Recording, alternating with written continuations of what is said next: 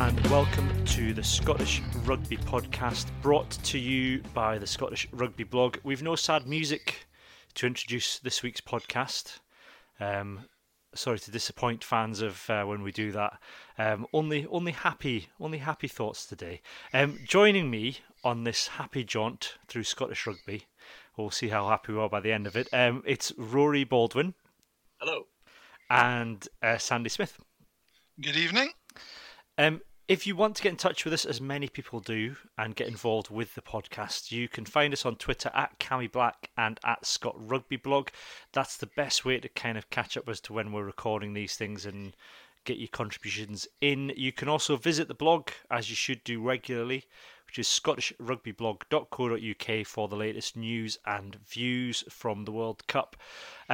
We are also on Instagram and Facebook as well, and you can email us podcast@scottishrugbyblog.co.uk, just like Mark Camburn.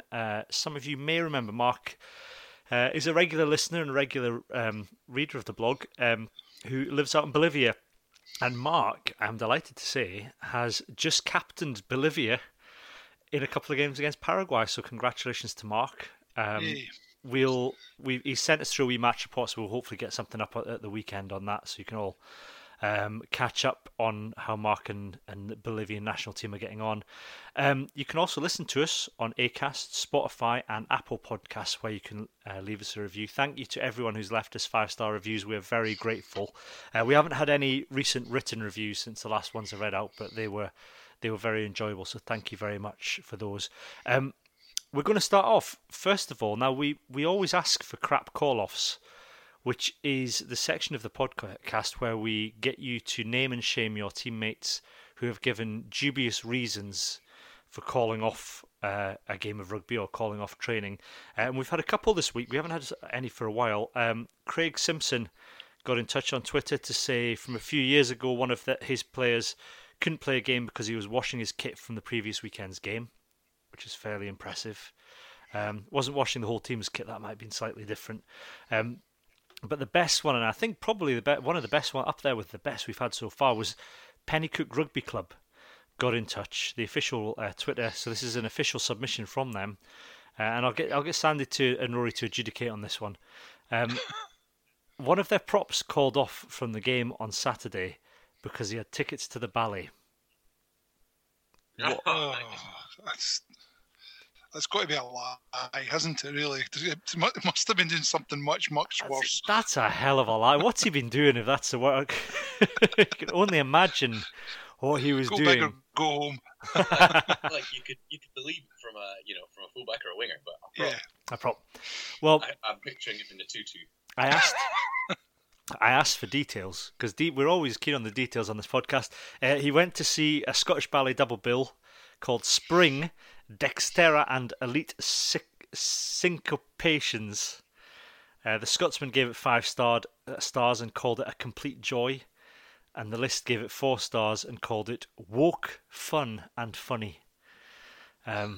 For those wondering, Elite Syncopations is a romp in psychedelic body-skimming costumes by designer Ian Sperling, each one hand-painted and patterned with arrows or stars and stripes, buttons and bows.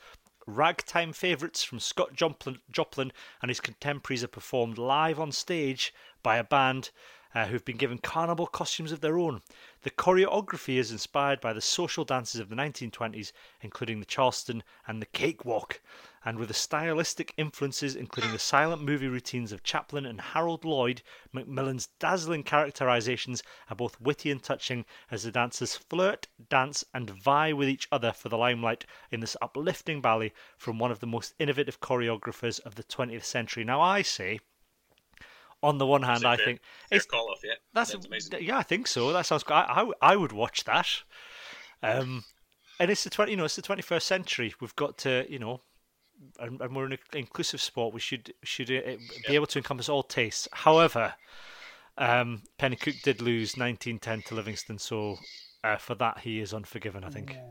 Oh yes. Yes, so marginally. Yeah. Penalty try in the scrum, maybe.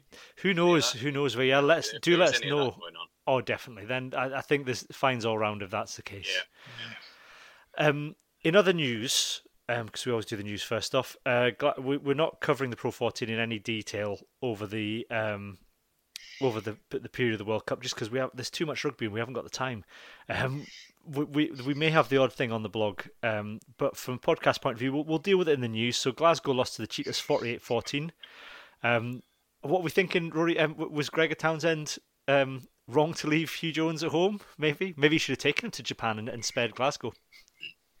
Yeah, I'm not sure. I saw about 3/4 of the game, or the second half. I didn't see him do very much of anything, but then none of Glasgow did very much of anything from what I saw of it. I mean, the Cheetahs were superb. They made Glasgow look like Ireland, like Japan made Ireland look.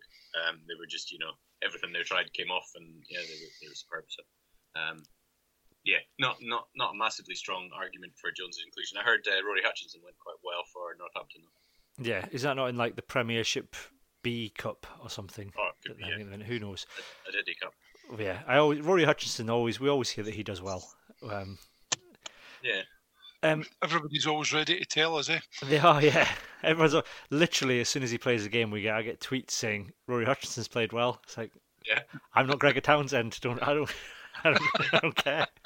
Don't at me. Yeah, I've got no influence over the decisions at all. If I did, we'd be doing much worse than we are. We'd have run quarterback. Yeah, exactly. And more on that later. And Sandy Edinburgh won 50-15. That was a fairly comprehensive. I started watching that game and then I turned it off, to be honest, because it was fairly comprehensive. I had other things to catch up on. Some good tries, and after the kind of early, a wee bit sort of early nervy moments, and the Zebra were really never in it. I mean, they scored a couple of good tries of their own, but the Edinburgh's backs, believe it or not, were just fantastic. I thought they had Bennett and Scott played really, really well together. So finally, hopefully, seeing something out of that that's going to keep us going. Yeah, that was Ryan White sent us a tweet on that, just saying it was his hands in the ruck was the good performance by Edinburgh centres and the halfbacks. I mean, there's a parallel universe somewhere, isn't there, where Mark Bennett and Matt Scott are at the World Cup right now, aren't they? If they hadn't been for injuries. Maybe Henry Burgos. Yeah. It would be alternative universe Henry Burgos, obviously, in that universe. He's just amazing. In other news, Scotland women beat South Africa 47-5 in Athlone. That's part of a 2-test tour of South Africa. I had to check this, but South Africa are only one place above Scotland in the rankings, so that's a fairly comprehensive. That's a good job, yeah. Yeah, very good job. If you want to read more about that, then Gary Heatley has written a match report on the offside line. And speaking of the offside line, which is the I don't want to say the best. It's the other best place for the latest Scottish rugby views. It's certainly the best place for news because we don't do a lot of news on the blog. We tend to do more opinion, match reports, player ratings, things like that. But in terms of news and keeping up to date with all things Scottish rugby, it's the go-to place. And our Ian Hay is now sort of writing for them on a semi-regular basis as well. Now he's gone all professional on us. He might stop. I might have to stop swearing. He might actually stop swearing on the podcast so I can stop editing him out if he's gone professional. Who knows? But anyway, we caught up earlier with David Barnes from the Offside Line, who is currently out in Japan covering Scotland at the World Cup, to find out how he was getting on and get his take on Scotland's win over Samoa. I'm on a street in Kobe at the moment, but I'll try not to get knocked over or anything. But yeah, lovely. You're not in the middle of the street. No. I'm just about to work out how to cross it. Okay. I'll just follow everybody else. Have you managed to track down any Kobe beef then? I did. The press got taken out for a media day on Tuesday, and we got fed Kobe beef. I thought they would give us one mouthful each, but they actually took us to apparently one of the best restaurants in Kobe, and we got a full meal, and it was sensational. Wow. So, yeah, so it's pretty good. I don't think I could justify spending the money on it when you look at some of the prices, but it is beyond anything I've ever tasted before. And how are you finding Japan in general? Because you're quite a tall gentleman. Has that been a challenge? Yeah. I mean, the first place we stayed in was the Airbnb, myself and Stevie Scott from the Courier, and fortunately they didn't have any beds. There was just kind of blankets on the floor, very kind of old-fashioned Japanese style. So was no issue with my feet hanging off the end because there was no end for them to hang off. But it's fine. And the Japanese, they're all very polite, but they're not. They just kind of let you get on with it. They don't seem to. I think if it was a Scottish psychology, there'd be a lot of hilarity about somebody my size. But here they're just too polite and they kind of smile and let you past and just get on with it. So yeah. So. Al Kerr, who was a co-editor of the blog, who was out in Japan, was saying he was struggling a wee bit with the toilets. Has that been an issue? Are you had a crib sheet? Crib sheet, yeah. They're pretty high tech, the toilets. But once you get your head round them, they're heated seats and water scooshing and all sorts. So once you get your head round them, I think it'd be hard to go back. Yeah. But yeah, the first couple of days are they're intimidating toilet seats. We'll talk about the rugby then after that's Japan out of the way. In terms of the Ireland game, before we come on to Samoa, there was what can only be described as a typhoon of criticism for the team and the coaches back home. How much of that has made its way over to the team in Japan? It's classic. I think quite a lot of it. They do, being in press conferences, they always say we don't read the press. People are entitled, but I think it did strike them. It was certainly, from our point of view here, it was, I don't know what it was like back in Scotland, but it was, far more ferocious than anything we'd seen before, and we certainly picked up on it as, and the players. It was a very grim place, the team hotel last week. It was really hard going, and the players seemed pretty shell shocked. In about the middle of the week, the tone changed. Sorry, there's talking in the background. There's my Google Maps in the background, but the tone kind of changed. I think they realised they had to stop feeling sorry for themselves and really kind of, face up and take it. It was Grant Gilchrist who kind of led the charge and said, we have to take the bullets like men. But Stuart McInally on Monday looked shell shocked, and I think the criticism did sting them. Although they knew where it was coming from, they understood it, but they didn't particularly like it, and neither they would. So yeah, I think they were aware of it. They've never experienced anything like that. I've never seen anything like that with a Scotland team before. Have you? I don't know. No, I haven't. I think our sort of thinking behind it was because it's a World Cup, so everyone's excited and hyped up for it. It's not like your normal Six Nations where you've got the normal levels of excitement. It was something a little bit different, I think. Yeah, and they talked a great game going into it, and I think we all felt a wee bit silly because we believed it, and then it's one of these moments when you. I was writing a column for the Irish Examiner, and it's the Burns poem, to see yourselves as others see you, and we'd kind of believed the hype that we kind of thought we were going to turn up and show these Irish what's for, and we kind of forgot that actually the Irish have been working bloody hard as well, and they were a pretty good team to start with. So I think it felt to me like we were all a wee bit. We kind of pushed it onto the team, but we were all a wee bit felt a wee bit embarrassed that we'd kind of believed our own hype a bit too much. So I'm not sure whether that played into it as well. Yeah, maybe. Do you think there's any sense after that Samoa game that the team have worked out what's gone wrong, or is that still? Cause it kind of still feels like it's a cloud that's hanging over them that it could happen again. Yeah, you got the natural euphoria because they did well in that game, but yeah. Matt Taylor spoke again today, and he, earlier in the week he'd kind of been pushed quite hard, saying, can you explain it? And he said, no, I can't. And then this was before the Samoa game, and he was asked again today, and he said, no, I think we just have to let that one go. And it was kind of worrying that you just something like that can happen, and you just say we'll let that go. So I think certainly I don't know what's back home, but there is a feeling that while we're enjoying this, we feel like we've arrived at the World Cup at last. Once bitten, twice shy, and we're not, somewhere a different proposition from, say, for example, if we get through to the quarterfinals and we play South Africa and New Zealand. I think we've kind of learned that, we're not quite up as far up the pecking order as we thought we were. Yeah, in terms of the game yesterday for you, do you think it answered the questions? There's a lot of sort of talk around, it was a great game, they held Samoa to 0, they got the bonus point, they did the job, but still a few people saying it wasn't as convincing as the scoreline might have suggested. Yeah, and it maybe wasn't. I don't know how apparent it was back on the telly just how difficult it was. It was pretty.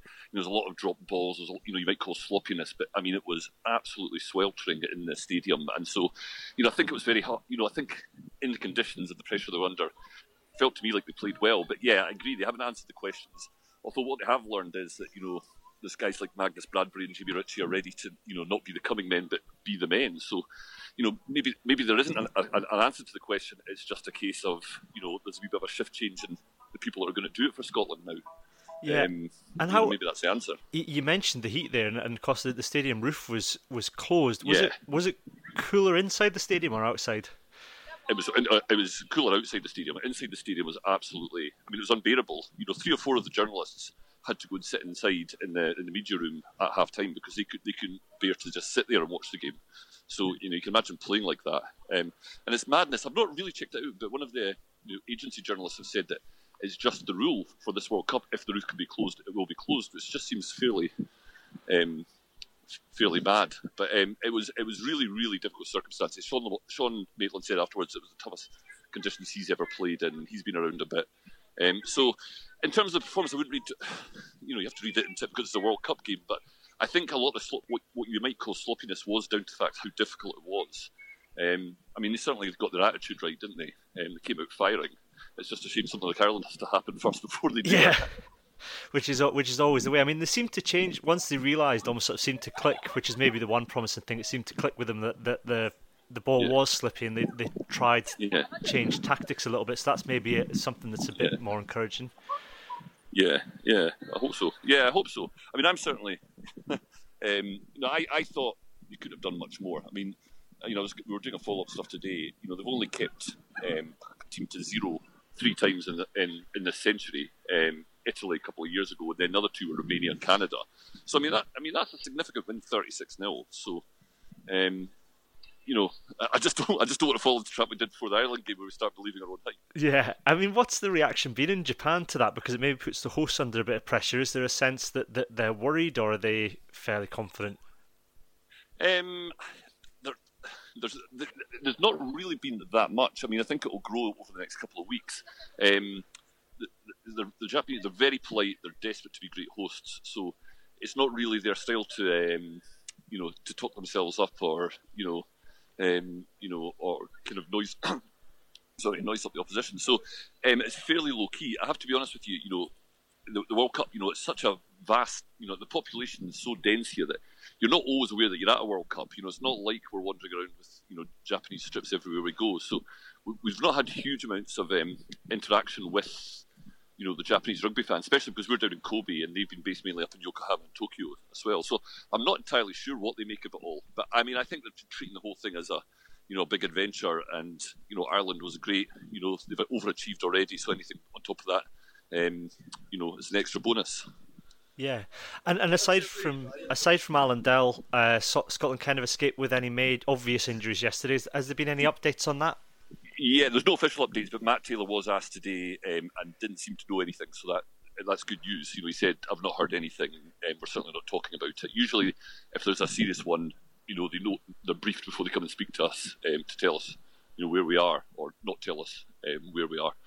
So it seems, there'll be the usual bumps and bruises, but Alan Dell's going through the HIA, the head injury. He's done the HIA. He's going through the return to play protocol. So. So that's a big bonus as well, especially after losing a couple last week. So Rory and Sandy, it was interesting speaking to David there as someone who was actually at the game rather than us watching from the comfort of our homes on ITV and talking about the heat and the humidity and just maybe that hadn't quite come across on the TV because it sounded like an absolute furnace. And something I hadn't really realised until I was speaking to David earlier today was the fact that World Rugby have made this ruling that all roofs must be closed. Because what he was saying is it was actually hotter inside the stadium than it was outside. Do you think that's been a mistake, Roy? Do you think they should have had more flexibility in that? Yeah, I mean, I wasn't sure why the roof was closed. I assumed it was maybe something they talked about a lot of rain. The pitch seemed to be quite damp underfoot, so I was thinking maybe it was something to do with that. But if they just closed it because it's a blanket rule, that would seem to me a little bit. They could have left a wee gap for a draft or something. just open a wee keek. Just open the window a little bit to get some fresh air in. I mean, it does. Yeah, it looked. It looked terrific. Guys who are usually pretty adept at handling, like Sam Johnson or Finn Russell, were just not able to kind of direct the ball.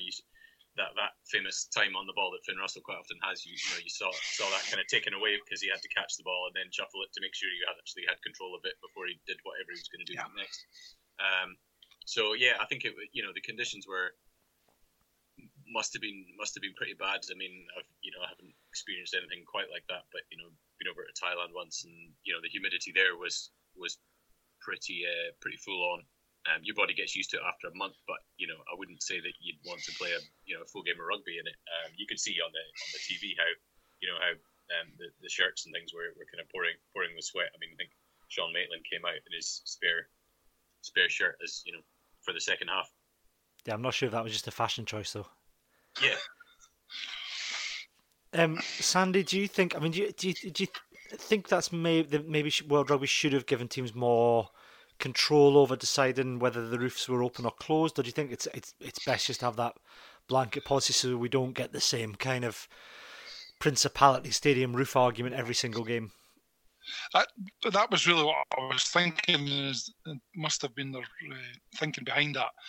Who's going to decide, and what happens if they don't agree? And I can't imagine that. I mean, it would be hot enough that I don't imagine the Samoans would have cared one way or the other. Perhaps the ruling should be is that if you can't agree, it stays shut. But if you can agree on something, you can do that. It certainly, as has already been said, it looked horrific, and I saw a picture that Grant Gilchrist had posted on Instagram where he just had replaced his head with a sweating emoji just to try and indicate just how hot it had been, which was rather telling, to be honest. Well, yeah, because he discarded his scrum half in the second half. Yeah. I saw him throw it to one side and a fit of disgust with the look at it. It's probably absolutely honking by that point, I think. I thought he played quite well after he did that. Yeah. I hope that Andy Niven had asked the question. He posed a conspiracy theory anyway that Japan were trying to undermine Scotland by closing the roof to make the conditions harder. Sorry, Andy, that was a World Rugby decision. Whether or not that's a World Rugby conspiracy, of course, we do love a bit of those. Who knows? In terms of the game, then, David was sort of saying that when we were speaking to him, that it doesn't necessarily answer all of the questions about Scotland, Rory. It's not.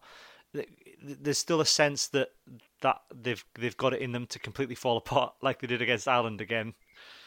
Yeah, it's. I mean, it was. You look at the final scoreline, 34-0. You look at the bonus point achieved. You look at the win, keeping Samoa off the score sheet. That's pretty much mission accomplished in terms of the wider tournament. On paper, in terms of the league table, that's what they needed to do, and they went out and did it. But I mean, it wasn't amazing. It was. I would say it's probably workmanlike, but we've talked about the conditions. You're never quite sure.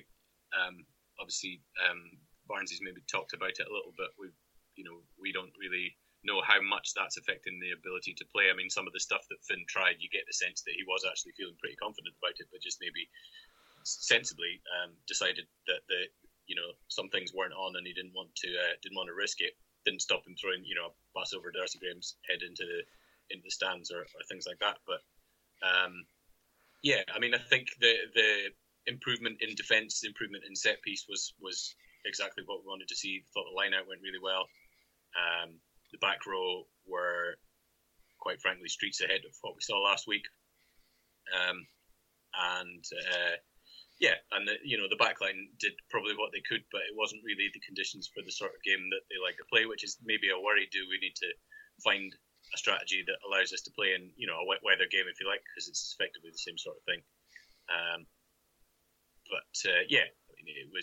It was good, but it wasn't great. Yeah, I mean, one thing that's interesting in terms of the turnaround, Sandy, that when we were speaking to David Barnes, he was saying that the mood in the team hotel up until Wednesday had been utterly grim. He really said really hard work with the players. Nobody was giving anything away. He said that Stuart McInally looked absolutely shell-shocked on the Monday. And it was kind of what he was saying was Grant Gilchrist that kind of led the charge and then turned it around and said, look, we've got to get over this. We've got to move on. And you wonder why, because Scotland put, in the early stages of the Ireland game, Scotland were putting in big hits, but they just seemed to do it for the full 80 minutes. And do you think they've turned a corner with that, or do you still think there's that question mark hanging over them? I think it's a distinct possibility. I mean, you could. I thought for the first 20, 25 minutes before we'd actually opened the score, and even with Greg's penalty, that they looked as if they were still a bit nervous, and it was only the fact that it wasn't the greatest of opposition at that point that I think they grew into it. I mean, at the end of the day, we've lost so many early tries to a certain extent to remain nil each by sort of 20 minutes was probably a mark of success at that stage. And then to get the penalty and get the try, and they looked to me as if they visibly relaxed and thought, all right, hang on, we can actually play a wee bit here, despite the conditions. I mean, I know the conditions did play a big part, and certainly in some of the early handling errors. I think there had been 4 or 5 handling errors by about the 10th minute or something. So, so I think they got into that. Whether they can maintain that, I guess we'll see.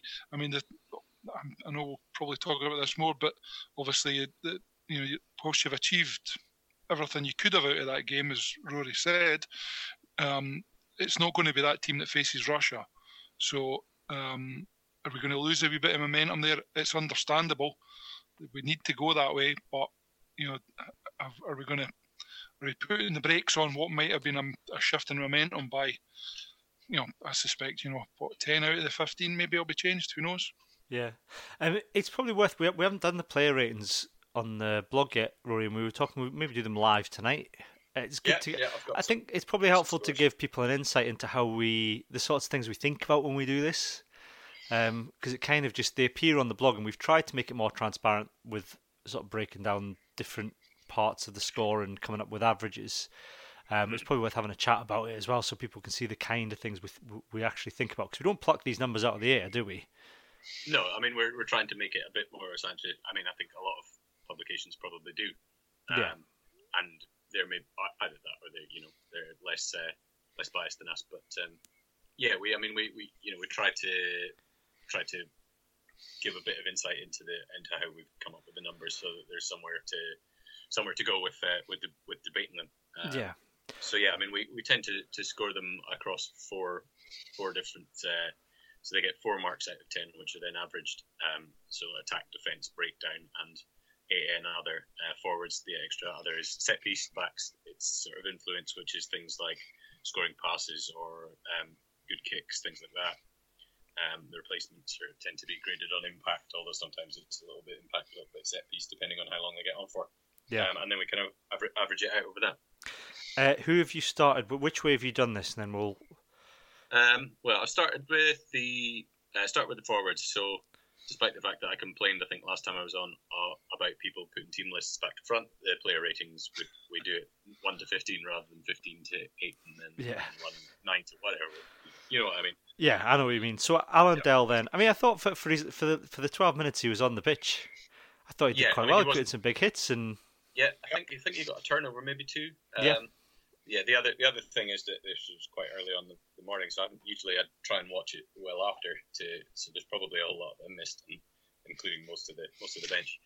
He worked out about 6.5 out of 10. Everyone. The other thing we do is that everyone starts, which is an old Al Kerr thing. Everyone starts on a 5 or a 6. So if they lose, it tends to start on a 5, and if they win, it starts on a 6. So so he's not gone up by much from the baseline, really. Yeah, and then Stuart McInally. That was a good performance. I mean, pretty good. I mean, the line out went very well, so he's got to take a lot of credit for that. So I give him 8 for a set piece score, and think he had a couple of good carries. It was quite.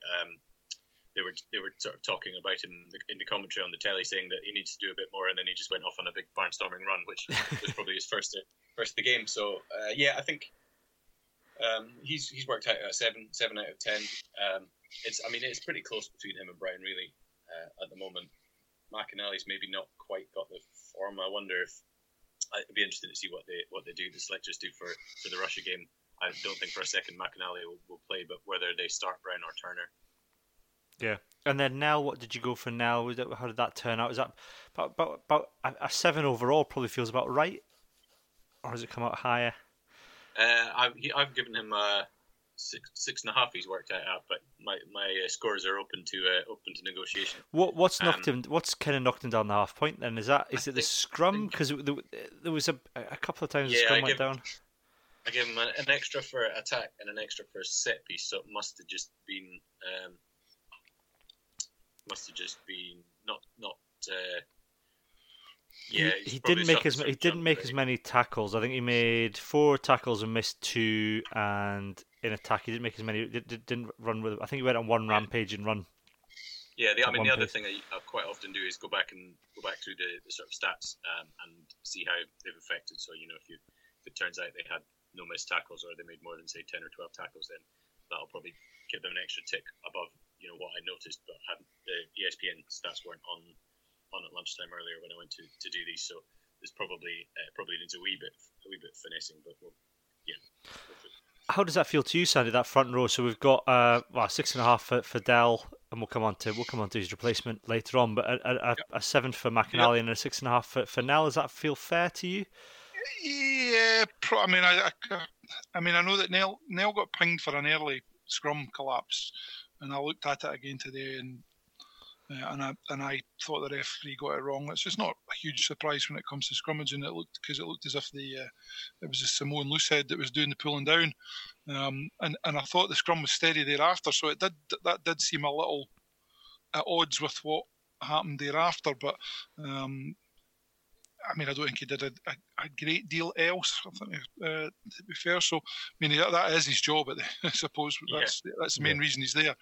6.5, 7 maybe. Yeah, the rest absolutely fine, I wouldn't argue. And then the locks, Rory, Gilchrist and Gray. I thought Gilchrist had a good game. I think we talked it when we was talking to Ian and John last week. We were saying that Gilchrist's one of these players that when he plays very well, he's you can't fault him, and he'll make his tackles, he'll run with the ball, he'll play hard all day. But the problem is that when he's not on form, he becomes a very good club player rather than international standard. Whereas someone like Johnny Gray can be either very good or an alright international standard and never kind of drops below that. So that's kind of the heights you want Gilchrist hitting consistently in a Scotland shirt, isn't it? Yeah, I just had a wee look at the stats there, and he's made 11 tackles and he hasn't missed any. So that's it for me. That's a pretty no missed tackles is pretty good. So I've given him an 8 for the defence and 8 for the set piece because I think he's probably in charge of the line out. So he again averages out as a flat 7. Which is maybe a little low kind of overall, but I don't think we want to get carried away. Nobody in the ratings that I've done so far gets above an 7.5. Spoiler alert. Because it was good, but Samoa were awful, and it was never entirely convincing, I would say. No, I think it was convincing that you'd never got the sense that Scotland were going to lose, but at the same time, it was hard to see at times that the bonus try was definitely on. Yeah, I think we were looking for a sort of level of kind of ruthlessness to achieve that bonus point, which maybe expect too much of the guys. It would have been a big shock last week against Ireland. And also the conditions. I suppose the conditions play a part in that as well. It was a big ask to go out and be ruthless in those conditions, because if it opens up an element of risk, I suppose, Sandy, that if you're asking guys to go and chuck it about. And I think it must. Even if you say before the game and the sound bites that we're just going to make sure we build a score and we're not going to focus on the bonus point. If you're not thinking about that, you're probably not human. So they're probably pushing things harder than in certain places than they would have done with that in mind. Is that a win wasn't really going to be enough. It had to be a win with a bonus point. So that probably does affect some of your play as well. Certainly affects the choices.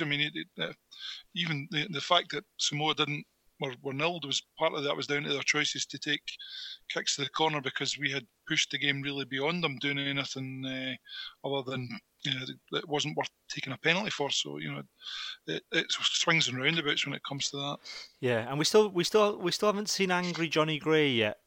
No, I'm dying to see angry Johnny Gray. Maybe he's saving it all up.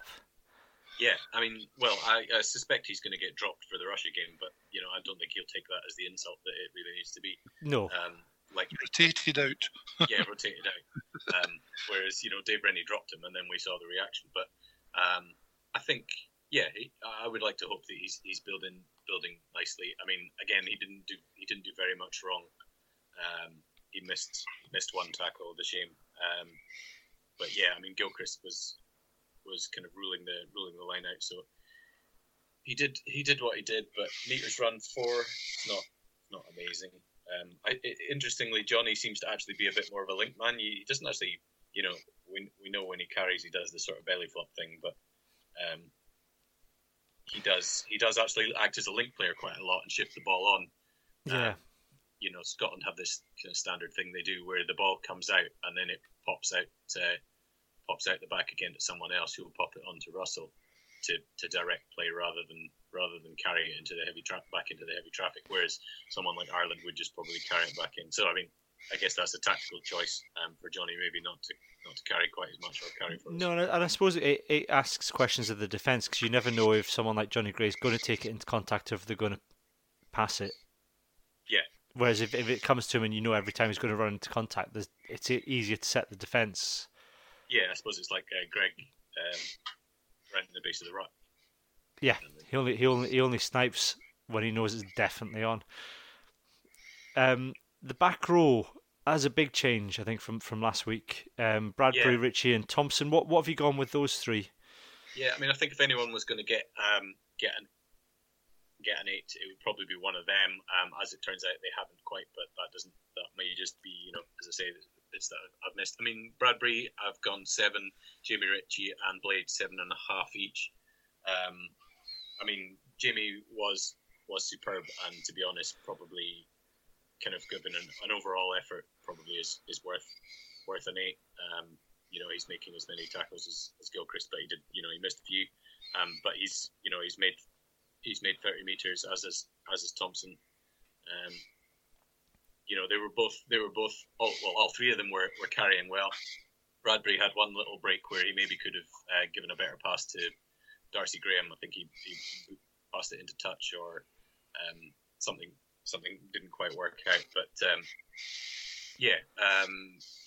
Bradbury was carrying hard. He was breaking the gain line, which kind of gives you heart. If the Thompson experiment doesn't work out, then you've got Bradbury to come in at number 8. Obviously, the Glasgow fans will be they're keen on Matt Fagerson. I quite like the look of Bradbury at 8, but he did a grand job at 6 there. And Ritchie was everywhere. I'm not saying that we didn't miss Watson, but we kind of we almost maybe forgot that he was missing. I did see him trying some pinball moves at one point, although he didn't get quite as far as Hamish does. But who does? Yeah, exactly, he does. And I think Thompson, that was probably the game that showed kind of what he's about. We've seen hints of it so far. Interestingly, he actually got a bit better as the game went on, whether that's getting used to conditions or actually just he's got very quick feet for a number 8. He's like reminds me a little of a certain R. Vernon in terms of his kind of he's that kind of rangy style number 8, good hands on him. Yeah. And he was actually quite good in the wider channels late on. So there's maybe something to say that he's a good bench option, and certainly if you had say Watson or Fagerson in the back line and there wasn't space for him, and he also got the turnover right at the end of the game that kept the clean sheet. So yeah,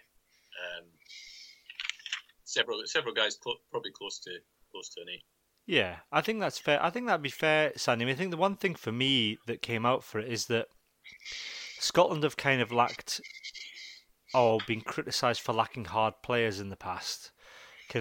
Guys that run really hard at the opposition, and Bradbury and Ritchie do that very well. I know what Watson brings is a slightly different kind of running because he's got such a strong fend, but just the way that they run into contact and sort of knock the opposition backwards is something that Scotland have kind of lacked of late.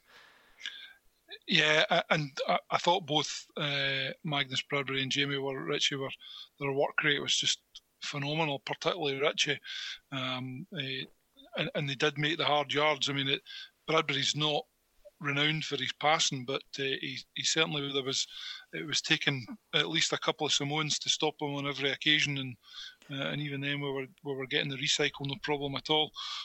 He's pretty robust. I thought Thompson quietly went about his business, and as Rory just said, in his great hands in difficult conditions. And I thought, without doing anything particularly flashy, he was pretty efficient, to be honest. And he ran a couple of really good support lines. There was one, I think, when that Darcy Graham break, he was with him all the way. Yeah. Early in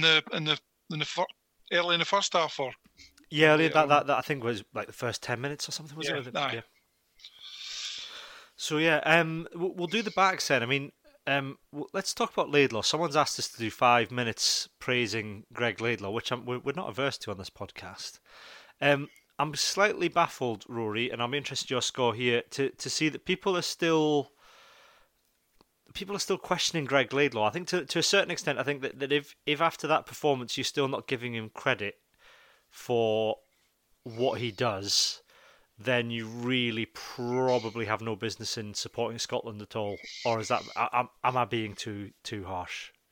No, I think he was. Yeah, I think he was very good.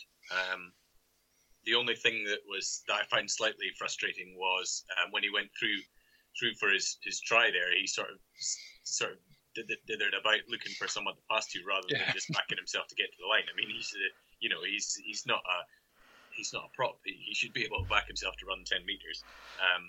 I mean, he did.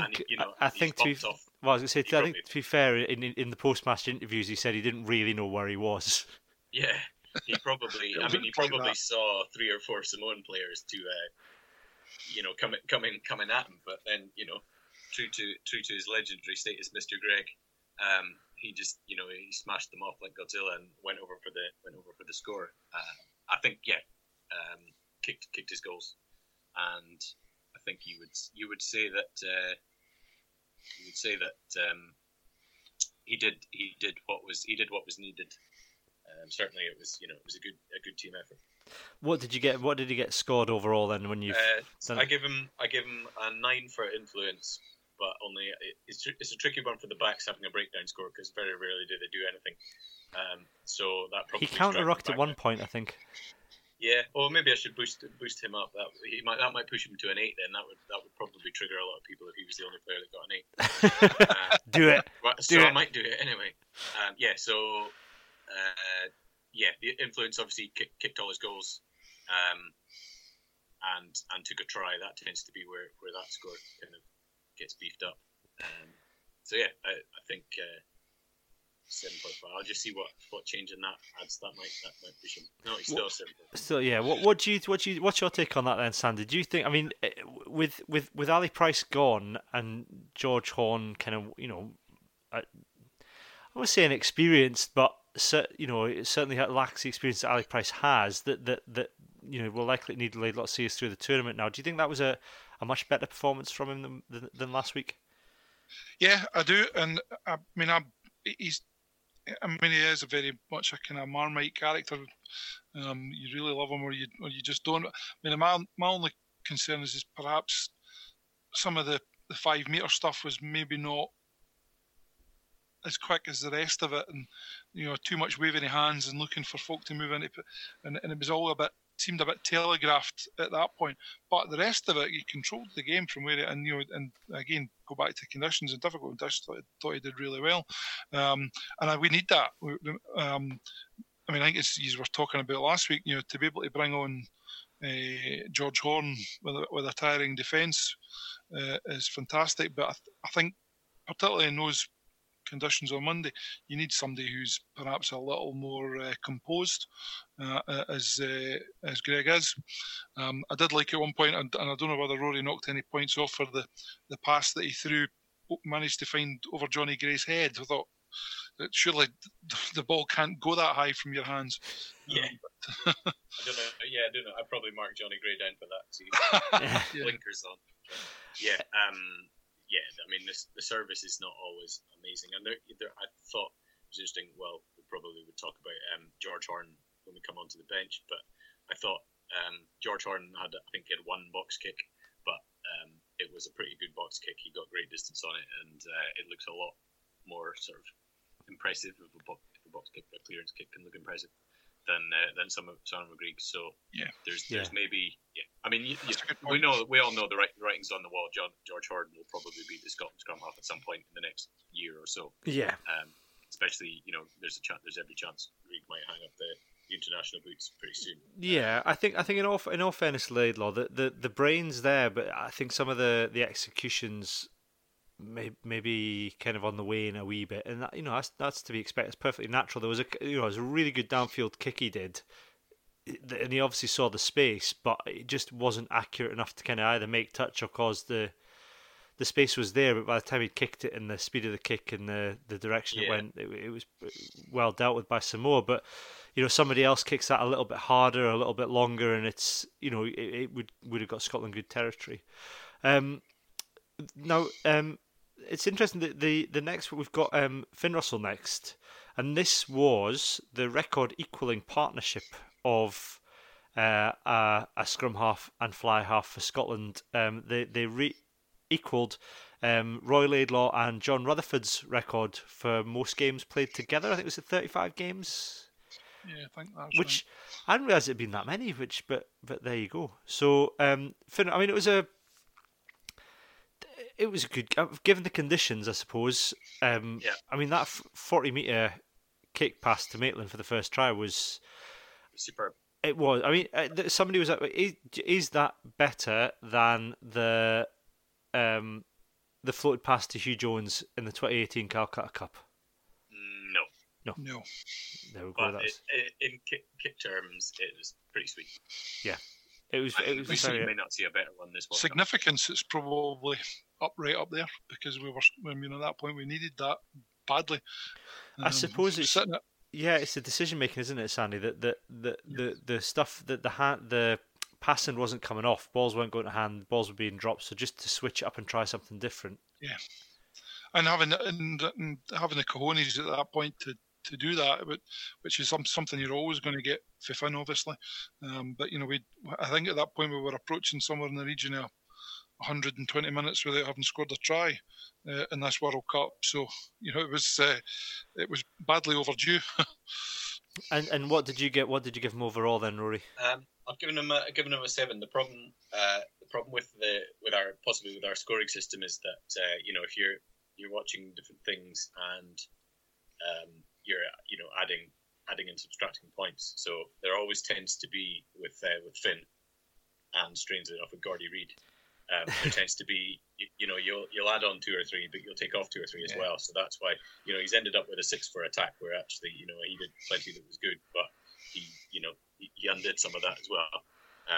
8 for influence, which accounts for the kick. So yeah, he worked out a 7. But yeah, I got the sense if the conditions had been better, he was in the mood, and I think it would have been. I think we've not seen the best of him this World Cup. I fully expect that we will see that against Japan. Yeah, and to a certain extent, that's not necessarily a bad thing that we haven't seen his best yet. It does mean that he's building. There was a nice sort of wee burst he did through, and he went for the offload where maybe he should have taken it into contact. Yes. But yeah, it's there or thereabouts. We'll do the centres before we do the back three then. So Sam Johnson and Chris Harris, Rory. I thought Chris Harris had a superb game. There's a couple of times he rushed out of defence maybe a little bit quickly to try and kind of put some more under pressure. Did a lot of work kind of scrambling back, but other than that, there wasn't a lot you could kind of call him up on. Yeah, I thought he was certainly the pick of the centres. I think Sam Johnson actually is probably the lowest scorer on the team. I've given a 6-2. Chris Harris 7.5. I mean, yeah, Harris didn't do any flashy Hugh Jones stuff, which I get, which is probably what people want to see because it looks amazing and it's exciting to watch. But he had quite a lot of carries. He had to carry in a fair amount of heavy traffic. He's not afraid to batter it up. He's made 28 meters. That's pretty good. And he's tackling as well. I mean, he puts in some big hits for a centre. Yeah, I mean, I think there's always been that slight kind of worry about the kind of the either side of the 13 when Jones is playing, who's marshalling that. So you're pairing him with a kind of defensive centre at 12 like Dunbar. Whereas with Harris, he may not have the flair, but there's not as much worry. He seems to have settled in quite nicely to the defensive thing, and I think it was a good game. I'd love to see Duncan Taylor get some more game time, but I was about as happy with Harris as it could be given that game. It wasn't the game for sidestepping. The amount of people that slipped and fell over on that pitch. So you've gone 6 for Johnson and 7.5 for Harris. Do you think that's fair, Sandy? Yeah, no, I wouldn't argue with that at all. Again, it's another one where, as Rory said, nothing flashy, but he's went about his business efficiently and allowed everybody else to play. And I did have the ball in his hands a couple of times, and I think he was unlucky. He got quite close at one point, I think, to the try line himself with a run. But the centres just were that bit quieter. It was than everybody else. Defensively, obviously, Simon never gave away a try, but not much in the way of flashiness. No, maybe it wasn't a game for a Sam Johnson type, actually, on reflection. Chris Harris put in a really good we grubber kick through at one point, but yeah, it wasn't. I suppose with the conditions and the slipperiness of the ball, it wasn't Sam Johnson's kind of game, maybe. I think that's possibly, yeah. The back three then, Rory, Maitland, Graham, and Hogg. We should do Maitland and Graham then. Maitland, I think at the time everyone probably felt like he dived too early, but actually watching it back, and I know sometimes we say you maybe give people too much credit for sort of accidental good work, but there was some method to his madness, it turned out, at diving so early in those conditions to get it over the line. Yeah.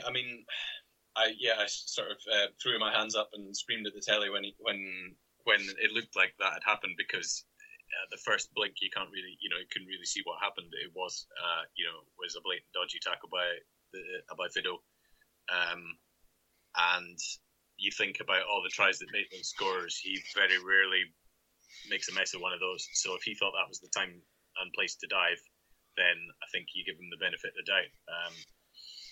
I'm sure he would have liked to have two tries on the score sheet rather than one for him and one for Mr. Penalty Try. But I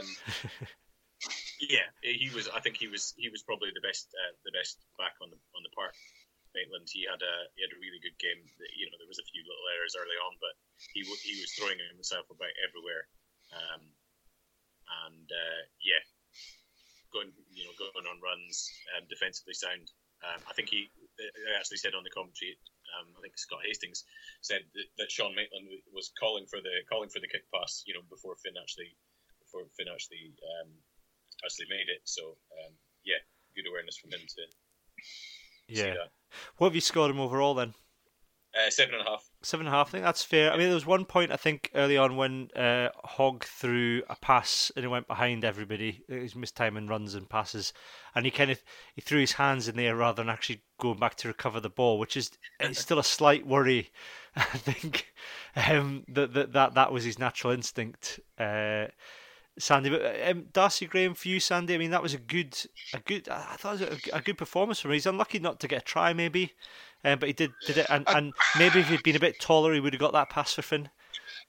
Yeah, I think it was a frustrating game for Darcy. I thought he made the wrong decision early doors. If I remember rightly.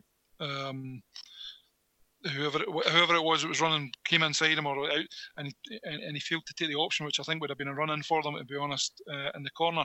And I think he was just too keen at that point, having not played already and desperate to show. But and then, as you say, the ball's gone over his head, and it was fizzed out. But normally he would take. He's taken passes like that before, so I don't think it was his best game. And again, I think probably because of the conditions, the ball wasn't being fizzed out to the wingers in the same way, and maybe it didn't come his way as much. But nothing to really criticise other than that. As I say, I just thought maybe he'd slightly taken the wrong option in his eagerness to impress early doors. Yeah, is that maybe what we need more of though, Rory? That when our best players don't have their best days, that they still have good days. Yeah, definitely. I mean, you need to have it more than just one or two guys having a good game and sort of dragging us over the line, as we've seen in the near and distant past. You need to have that quality right through the team, so that even in the course of a game, not everyone's going to play the outstanding game for the full 80. People are going to drift in and out. There's momentum, there's energy levels, there's concentration. So you need enough guys to kind of to cover for that. I mean, I think Graham was maybe let down by a couple of passes. There was a few times you would have liked to just seen them maybe give him the ball at exactly the right time, and he didn't maybe get it quite right. And maybe that's him positioning, or maybe that's just the guy inside him not quite getting it right. I mean, I've gone for 6.5 for him. Same for Hogg. Which is, there was good bits. Hogg, Graham, I've given they're all sixes apart from me. I give him an 8 for defence, because I think defensively he's excellent, especially when you consider how wee he is. Yeah, I mean, four tackles made and none missed, which is that I think it's the most. Well, he's the only one out of the backs, I think, apart from Sean Maitland, who didn't miss a tackle on Hogg, but they only made one tackle each. With four tackles on against Samoa, fairly big lads in the Samoans. 4 tackles of someone, and he was hitting his rucks as well. Again, he's absolutely desperate to get in the back row, that wee lad. Yeah. Yeah, I mean, you can't fault his attitude, really, and that's what we've been. That's what we're looking for. We want to see that from all the players. Yeah. An interesting question about Stuart Hogg then, and I think we some people have raised this as a question. I haven't got on my notes. Apologies. Somebody did raise this with us on Twitter, but was Hogg? I think we're all in agreement on this answer, but I will ask the question: was Hogg right to take the decision to go for the drop goal? Rory, yes. Sandy, yes. Yeah, definitely. And I guess we're all saying that because it put points on the board. Because it worked. And it worked, but 2, it puts points on the board. And as much as we're going for the bonus point try, it relieves the pressure, puts pressure on the other team, so that then it makes it much easier to go for the bonus point try. Yeah. I mean, it was just before half time. I mean, Scotland did end the half kind of pushing maybe for another try, but it keeps the scoreboard ticking over, that old phrase. It keeps the momentum in Scotland's favour. At rugby games, you watch the momentum can swing. I mean, there was a period sort of later on, maybe kind of the first half of the second half, if you like, the kind of the third 20, where Scotland's momentum had just kind of tapered off a bit, and there was a feeling Samoa might get back into it. And, it's such a huge game with the momentum swings, and if you can just keep that kind of ticking in your favour all the time, it gets really demoralising for the opposition to just have to, yes, we needed to get 4 tries, get that bonus point. But it's a lot easier to do that when your opposition is being forced to chase the scoreboard. They're going to make more silly mistakes. The Scottish the kicking game was going really well. Hogg and, as you say, Harris had a few grubbers, Hogg and Russell mostly. Some of the tactical kicking really came off for them this week, and Samoa were playing most of the game in their own half and a lot of the game in their own 22, and yes, they could go the length of the pitch perhaps, but certainly I think the tactical approach from Scotland was a lot better this week, and the drop goal was perfectly valid. Yeah, I mean, Sandy, I posed this question to you that Rory put on Twitter earlier for a poll. It's not the first time in the last few years that the answer to a poll has been wrong. But which kick in the Samoa game was better, Finn's or Hogg's? So you got Finn's 40-meter kick pass, or Hoggy's 40-meter drop goal. Are we rating them on skill or overall effect? Rory, you posed the question. What's better? I haven't really specified what better means, but the results of the public vote are 58 to 42 in favour of Hoggy's drop goal, which suggests that I guess they're maybe going for aesthetics rather than value to the scoreboard. Exactly. Well, I think from for me, from an aesthetics point of view, it was Finn's kick was pinpoint accurate. Yeah, that's the way I would. That's the way I was going to go. I mean, you've got to get on a pin to get it in the right place for the winger to catch. You're kicking it between the posts. It was a lengthy kick, but you've got the width of the posts. Much more room to play with, if you like. And if you're talking about the impact, I think both of them have got big impact. There's the reasons we just said about Hoggy's drop goal, but Finn's cross kick got the ball rolling, and I think, in the context of the game, that was probably the biggest moment. So yeah, agreed. So once again, the general public are wrong. If we move on to the replacements then, which is a sensible name that Scotland give to the people that sit on the bench.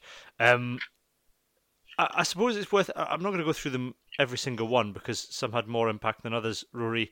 I think the big talking point for me is the 68 minutes that Gordy Reid played.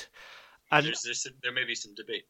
Yeah, this is the thing for me when I've thought about this, is I don't think Gordy Reid has got enough credit coming into this World Cup for the work that he's done to get where he is. And you look at this guy, this is a guy who has moved home to be back with his family because his family didn't settle in London, has dropped down to play for Ayrshire Bulls, and as much as the Super Six I'm sure will be a fantastic competition, it's not professional. He's dropping down to play semi-professional rugby, which is a huge hit on his income, and yet he's got himself in a condition for a prop. I mean, he's in his 30s, Gordy Reid. All right, aye. Yeah. In his 30s, has got himself in a condition where he can go out and play 68 minutes of rugby in conditions like that, and see the game out, and still be, and cruelly denied a try as well. Yeah. Yeah. Again, that was another one where I was screaming at the telly, going, "Gordy, that should have gone out wide. What have you done there?" And then later on, you see that actually there was some Simone villainy at work, and he was cruelly denied. Yeah. I mean, I've marked him as mercurial. He's come out at a 6, but that's maybe harsh. But again, it was the marks on and then the marks off thing. He did a lot that was good, but there were a few mistakes. And he seemed to be he was maybe getting the short end of the referee at the scrum time as well. Yeah, add up that to 9. Yeah. For me. Not if for nothing else, for his banter with a taxi driver on Twitter this morning, where he was he was in a taxi in Japan and posted a video of him using his translation machine to ask the taxi driver what time you're getting off the night.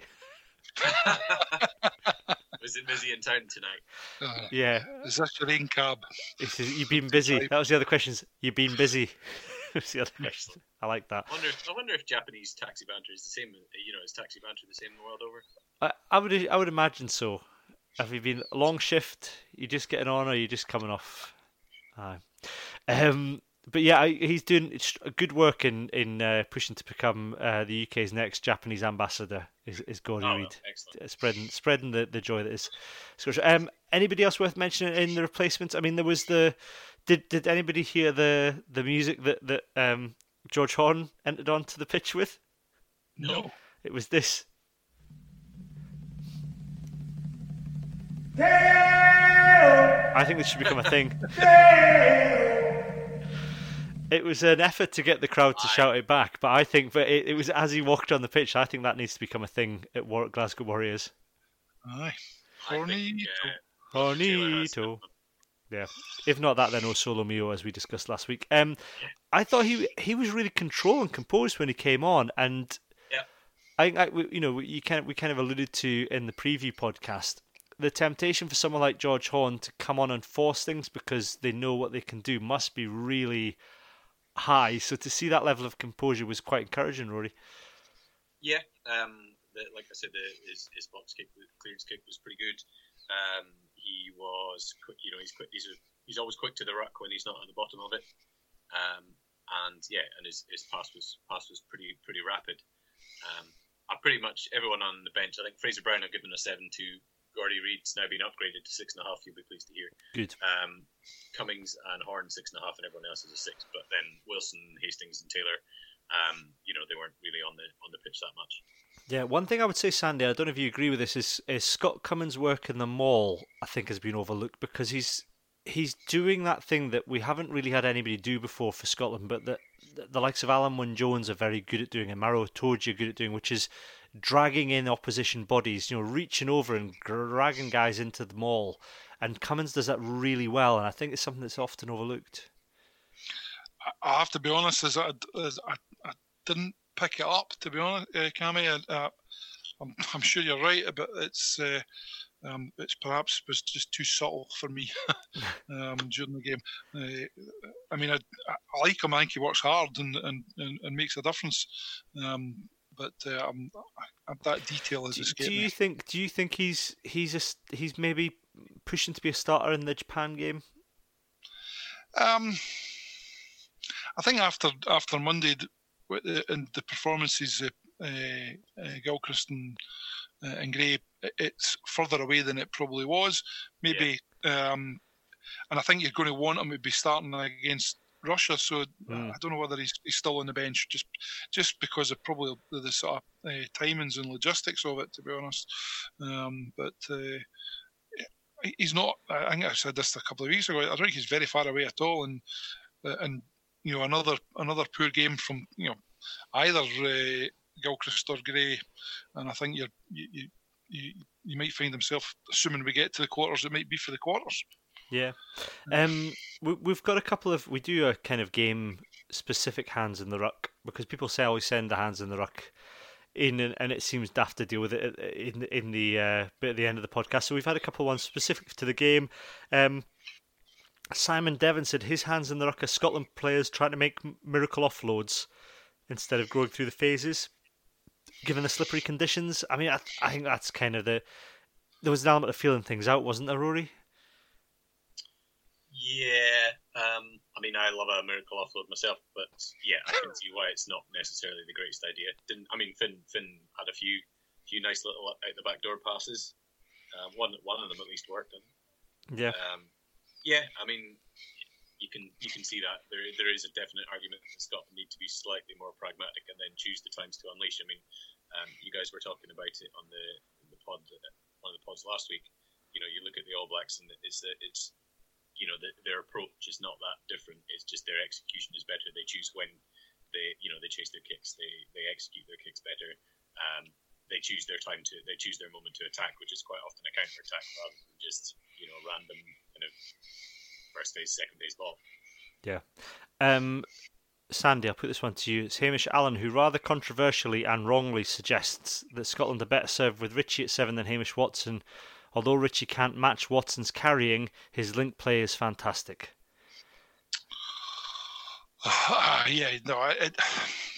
They're not the same. They're not the same player. I mean, they fulfil many of the same criteria, but they're not the same player.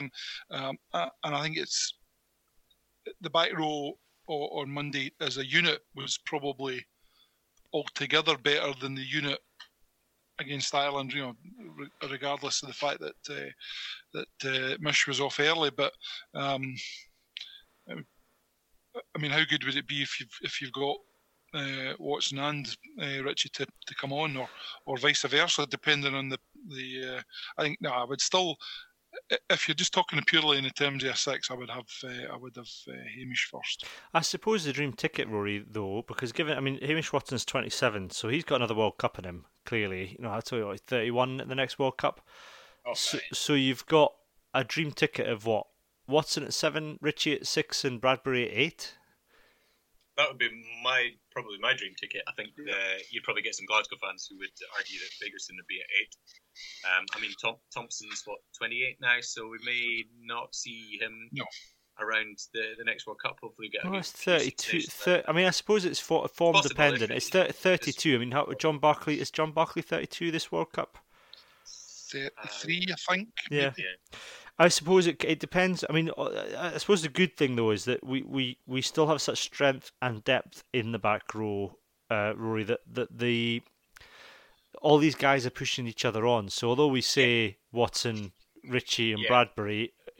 Bradbury's got to up his game because he's got Ferguson breathing down his neck. Potentially, you've got Callum Gibbons coming into the reckoning, perhaps, on residency. Then you've got Blade Thompson potentially still around for the next World Cup if he's only going to be 32. So all of this, guys are going to have to step up and play consistently well in order to sort of like nail their name to that shirt, aren't they? Yeah, I mean, it's one of those things that you're following the team and the players. Since the era of say Ross Rennie or Joe Ansbro, actually what you work out is you're probably never going to get your ideal 15 together. And then when you do, look what happens. They played Ireland and they were rubbish, and it turned out the ideal 15 wasn't that 15. So yeah, I mean, for me, the ideal 15 would be the ideal back row would be that one that you suggested, but chances of them all being fit and in form at the same time. Ferguson looks a great talent, so yeah, if he's the guy, then he's the guy. But at least having 4 or 5 or 5 or 6 or 7, great back rows, all challenging for the place. They're all young guys, most of them. The future's looking pretty good. I mean, there's other guys that probably won't get talked about much while we're in World Cup mode, but once we go back to Pro 14, guys like Lewis Carmichael, the young guys coming through Glasgow as well. There's another generation out there as well. Guys like Matt Smith, who might bit of game time might find some form. So yeah, the future's really bright.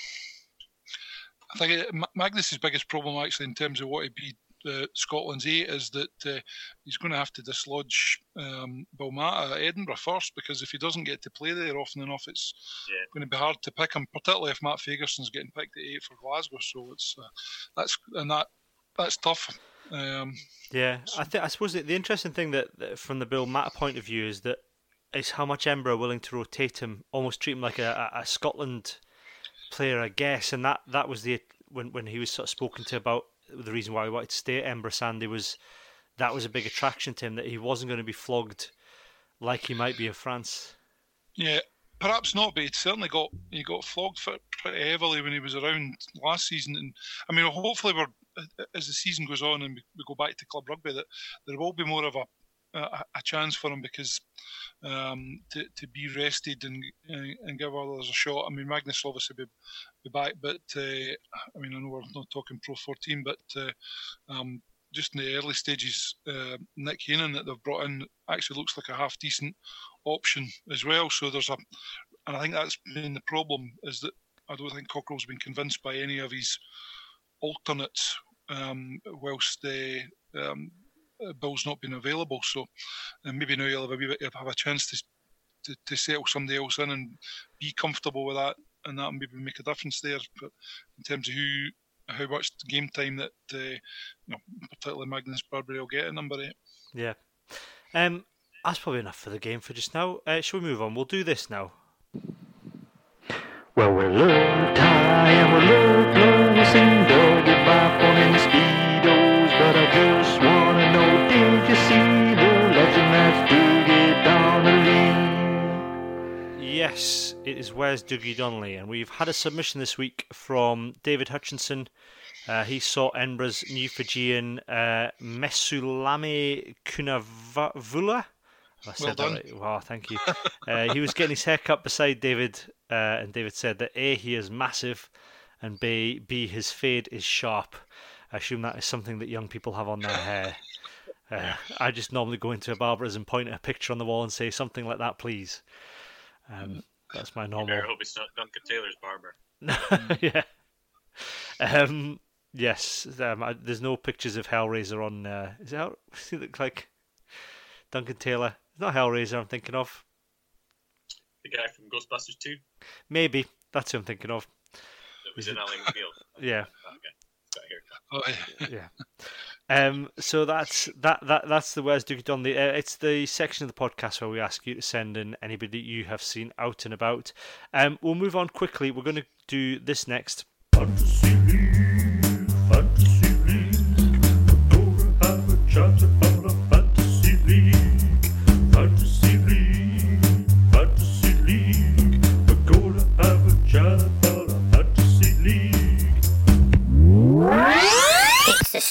rugby blog, Fantasy Six Nations League.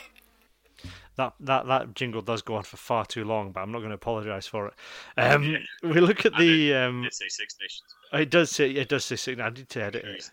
Yeah, it's our fantasy league. I still don't really understand how this is working. Stuart Schiller, thank you very much for sending us the long explanation as to how this works. But from what I can tell, we've no rankings at all. Well, I'm 90 out of 164 in our pool. Yeah, When you go, Rory? 120. You're 120. Nearly neck and neck. Yeah. Where are you, Rory? I'm 119. Yeah. Congratulations to Kukugadav. No, not congratulations to Kukugadav. He doesn't have any Scots in his team. This is the rules we have. In order to be top of our thing, you have to have at least one Scot in your team in each round. No Arms T-Rex tackler gets a well-deserved red. That's Baldy Pete. Has he got any Scott? No. Oh, he's got Hogg. He's got Hogg in. So well done. You are currently top of the pool. We are all doing absolutely terribly, mainly because none of us have a clue how this is working. No. Yeah, you have to be. I think you have to be really on the ball because the rounds are switching over quickly.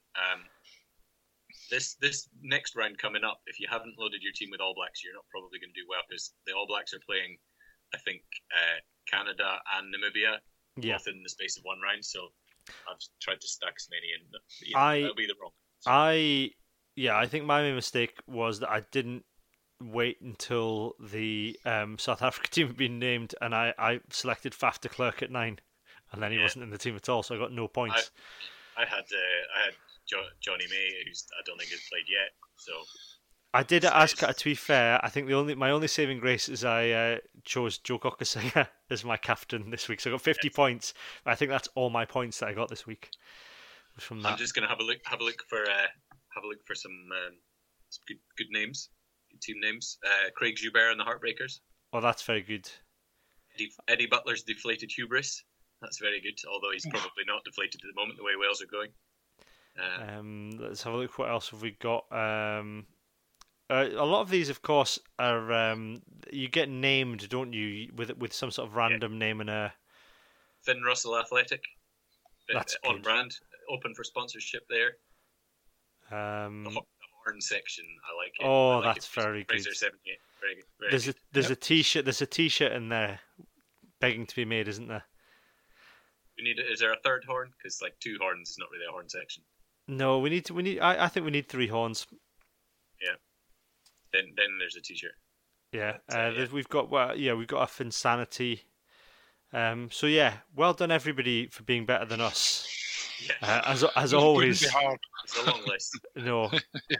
And thank you, Stuart, for trying to explain to us how it worked. I read that explanation and I'm still doing absolutely terribly. I would just like an honourable mention to Clarkey, who is just beside us in the league table for his team name, Thompson Taylor Seymour Spy. Oh, that's Very strong. good. Very good. Congratulations to that. Yeah. And we're both beating Al, Sandy. So I feel okay then. he was in Japan though, so he probably had Got an excuse. Yeah. Okay. Well, we'll move on to our final section, which is this.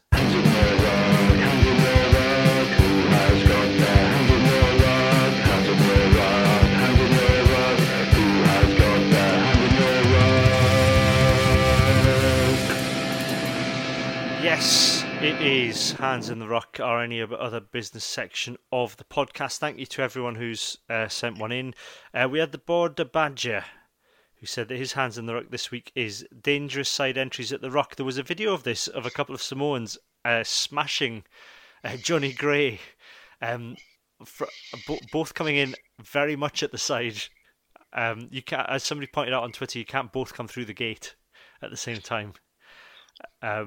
And somebody else, he also pointed out the Cian Healy hit on the Mish. Although, as I think we pointed out last week, that was mainly Scotland's fault for leaving the Mish completely exposed. Andy Bailey got in touch on Twitter to say his Hands in the Ruck is the nationality Rubik's Cube that is Big Jim Hamilton. This kind of links to my Hands in the Ruck, I guess, is that I I have a lot of time for Big Jim Hamilton away from the rugby pod. I would hope that we can show that you can do a good rugby podcast, still do the odd knob joke now and again, but it doesn't have to, yeah, exactly, there's room for that. There is a safe space to make those kinds of innuendo style jokes, but it doesn't have to make up 90% of your content. You can also talk about rugby. And I thought I liked him on ITV. I thought he did really well. I particularly enjoyed his Clive Woodward baiting. For those that didn't see this was superb. It was Serene McGeechan, Clive Woodward, and Jim Hamilton, and Jim Hamilton spent the entire time calling Serene McGeechan Serene and Clive Woodward Clive. And somebody had obviously had a word, because Clive Woodward kept shooting him daggers, had a word at the end of the game and said, "Look, can you please call him Sir Clive? Because that's what we're all calling him." And then Jim said, "As Clive, I mean Sir Clive, was saying," it made a very pointed attempt to say Sir Clive. But no, I thought he's been good value, and the stuff he does for Rugby Pass, as much as that website lets itself down massively with their meme game and trying to single out and target Scotland with hate clicks.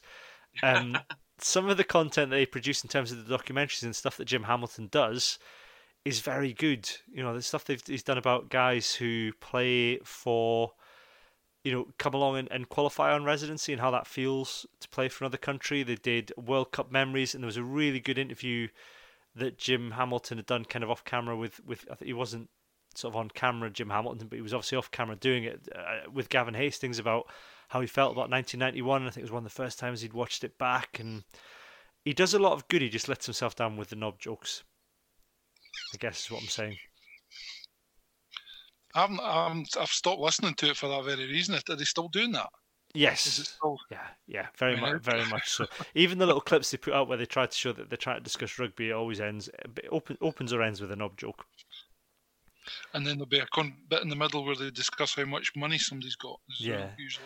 I can't understand. Now, unless Andy Good is one of these financiers that's trying to short the pound, I'm not entirely sure that I would trust. He's a financial advisor, isn't he? I'm not entirely sure I would trust the financial advisor that says that Brexit is good when all evidence is very. Not that we get too political on this podcast, but all evidence would be to the contrary.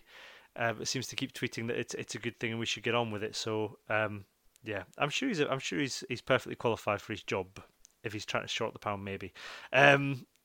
Rory, your hands before I get sued by Andy Good. Your hands in the ruck. Yeah, I did have one, but it's skipped my mind. I will make something up quickly. My hands in the ruck would be the fact that come back to me. I'll think of one. I'll come back to you. I've got one. Go on then. Go with you, Sandy. We'll go with you, Sandy. Well, it's funnily enough, it's also podcast related because I was struggling this afternoon to think of something until I got in the car and was listening to Brian Moore's thing on the way home, and the love-in for Japan is really starting to grate now. The underdog, the poor downtrodden underdog. Wouldn't it be so romantic if they managed to beat the mighty rugby nation Scotland? Well, I mean, I just had a wee look. I thought, is this really what, let's look at the facts. Japan has 125,000 rugby players. Now, we all know this week how many Scotland have got, and it's not even 38,000. They've got 3,600 rugby clubs. I don't think we've got that many. They've got the fourth largest rugby playing population in the world, out of a national population of 126 million. And they're currently 8th in the world, and we're 9th. So, I mean, should we just roll over and let them win just for the romance of the cup? Or is it our fault that they've been playing the game as long as we have, 1866, and aren't a top tier side yet? Yeah, it's just a bit boring now. I can't be bothered with the underdog nation of 126 million being poor at rugby. No, and it's interesting what David Barnes was saying earlier that the Japanese would be embarrassed by that. themselves. You know that they're a very, like you've seen, they're a very humble nation. They're not getting ahead of themselves. You know, they understand where things are going. They're just all about having a good time. So this isn't coming from Japan. Yeah. This is very much coming from other nations, and it's the same, as you say, Sandy. It's the same countries that call for Scotland to be kicked out of the Six Nations. It's the same countries that think that Georgia should be admitted into the Six Nations ahead of Scotland. It's the same countries that put out anti-Scottish memes on the internet, you know, slagging Scotland off long after, you know, we've been beaten by Ireland. It's the same old stuff, isn't it? It's Scotland aren't good enough. Scotland shouldn't be anywhere near a rugby club. You're not a tier 1 nation. Go away. Let's have somebody else in like Japan. And I say, well, actually, no. It's not, you know, it doesn't work like that. We're punching above our weight. We're doing far better. Even the Samoan stuff annoyed me. I think it's, you know, I've got a lot of time for Samoan rugby and the difficulties that the Fijians and the Samoans and the Tongans have in terms of their infrastructure, in terms of putting teams out and getting guys together and being, you know, I know all the exploitation that goes on with France and the likes of young players, but it was disheartening, and I think it didn't do them any favours to see some Samoan fans complaining about the double yellow and red card and the penalty tries, because they were absolutely clear as day penalty tries. There's no refereeing tier 1 conspiracy here. I know we've got John Jeffries on the World Rugby Board, the referees, but I don't think. Other than that, I don't think we've got any more influence than anyone else in the world. I know the Irish might think differently about how we voted for the World Cup, but you know, they're still taking that personally. But I just think, you know, it's not, you know, that we're as much underdogs as anybody else in all of this, and you know, we've got the funding, but we also I think more recently we've spent our money better, we've invested better, we've got better coaching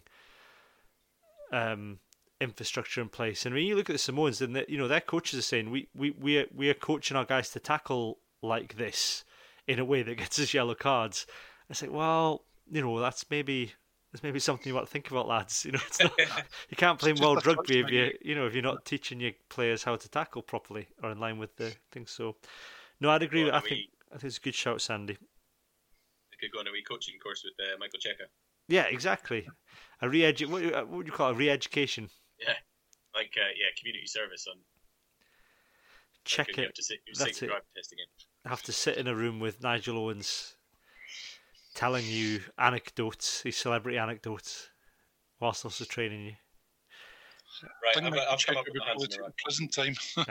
Aye. Check it yourself before you wreck it yourself. Anyway, Rory, your hands in the ruck. I've come up with one now. It's largely Scotland's performance against Ireland, but it's for the reason that it means that the chances of Scotland and Japan being the two that go through the group are a lot harder, because I think that would be kind of hilarious. I got Kevin to crunch some numbers for me, basically because he's better at maths than me, and the most delicious scenario seems to be one of Ireland's remaining games being cancelled due to a typhoon and booked as a draw. Then the maximum points they could get to would be 13. Japan could then beat that with a bonus point win versus Russia and need nothing for the game versus Scotland. We'd need 2 wins and 1 more bonus point to get to 14.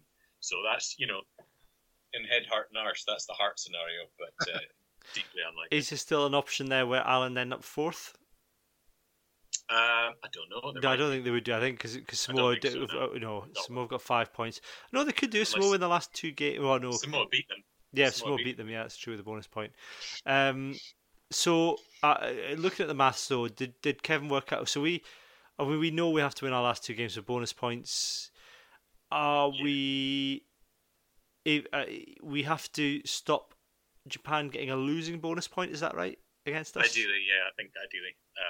That's the best. That would represent the best that we can do, I think. And if that's not good enough, then that's not good enough. But yeah, I mean, if Ireland lose either of their remaining games, which are Samoa and Russia, so unlikely.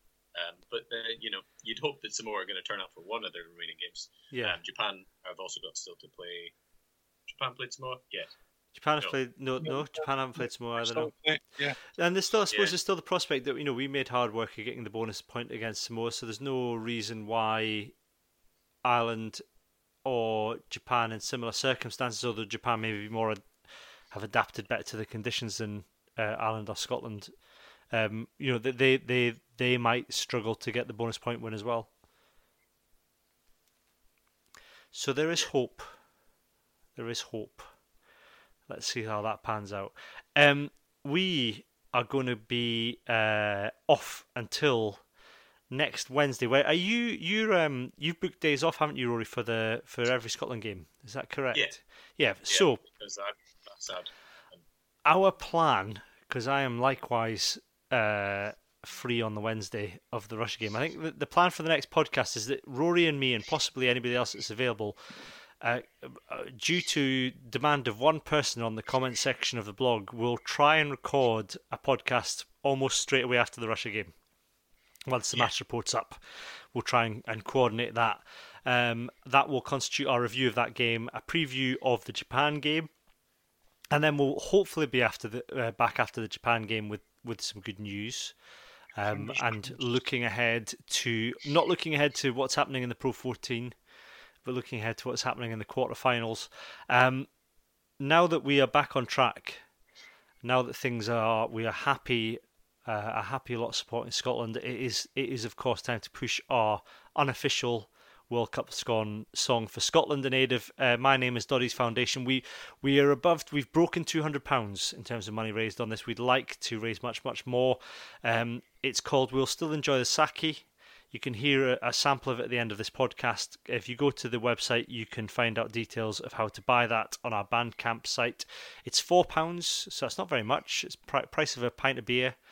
Not even the price of a pint of beer these days. Less than the price of a pint of beer in some places, depending on where you drink. But do go on there. You can pay more than £4 if you want to. Please go on, buy the song while we're still winning. Let's see how far we can take that. I understand that the Scotland team have been singing after their victory against Samoa. I'm going to claim that they were singing We'll Still Enjoy the Sake, just in the hope that it improves sales. Hopefully we'll be able to get some confirmation of that. But for the moment, and until next Wednesday, it's goodbye from me and goodbye from Rory and Sandy. Hello, goodbye.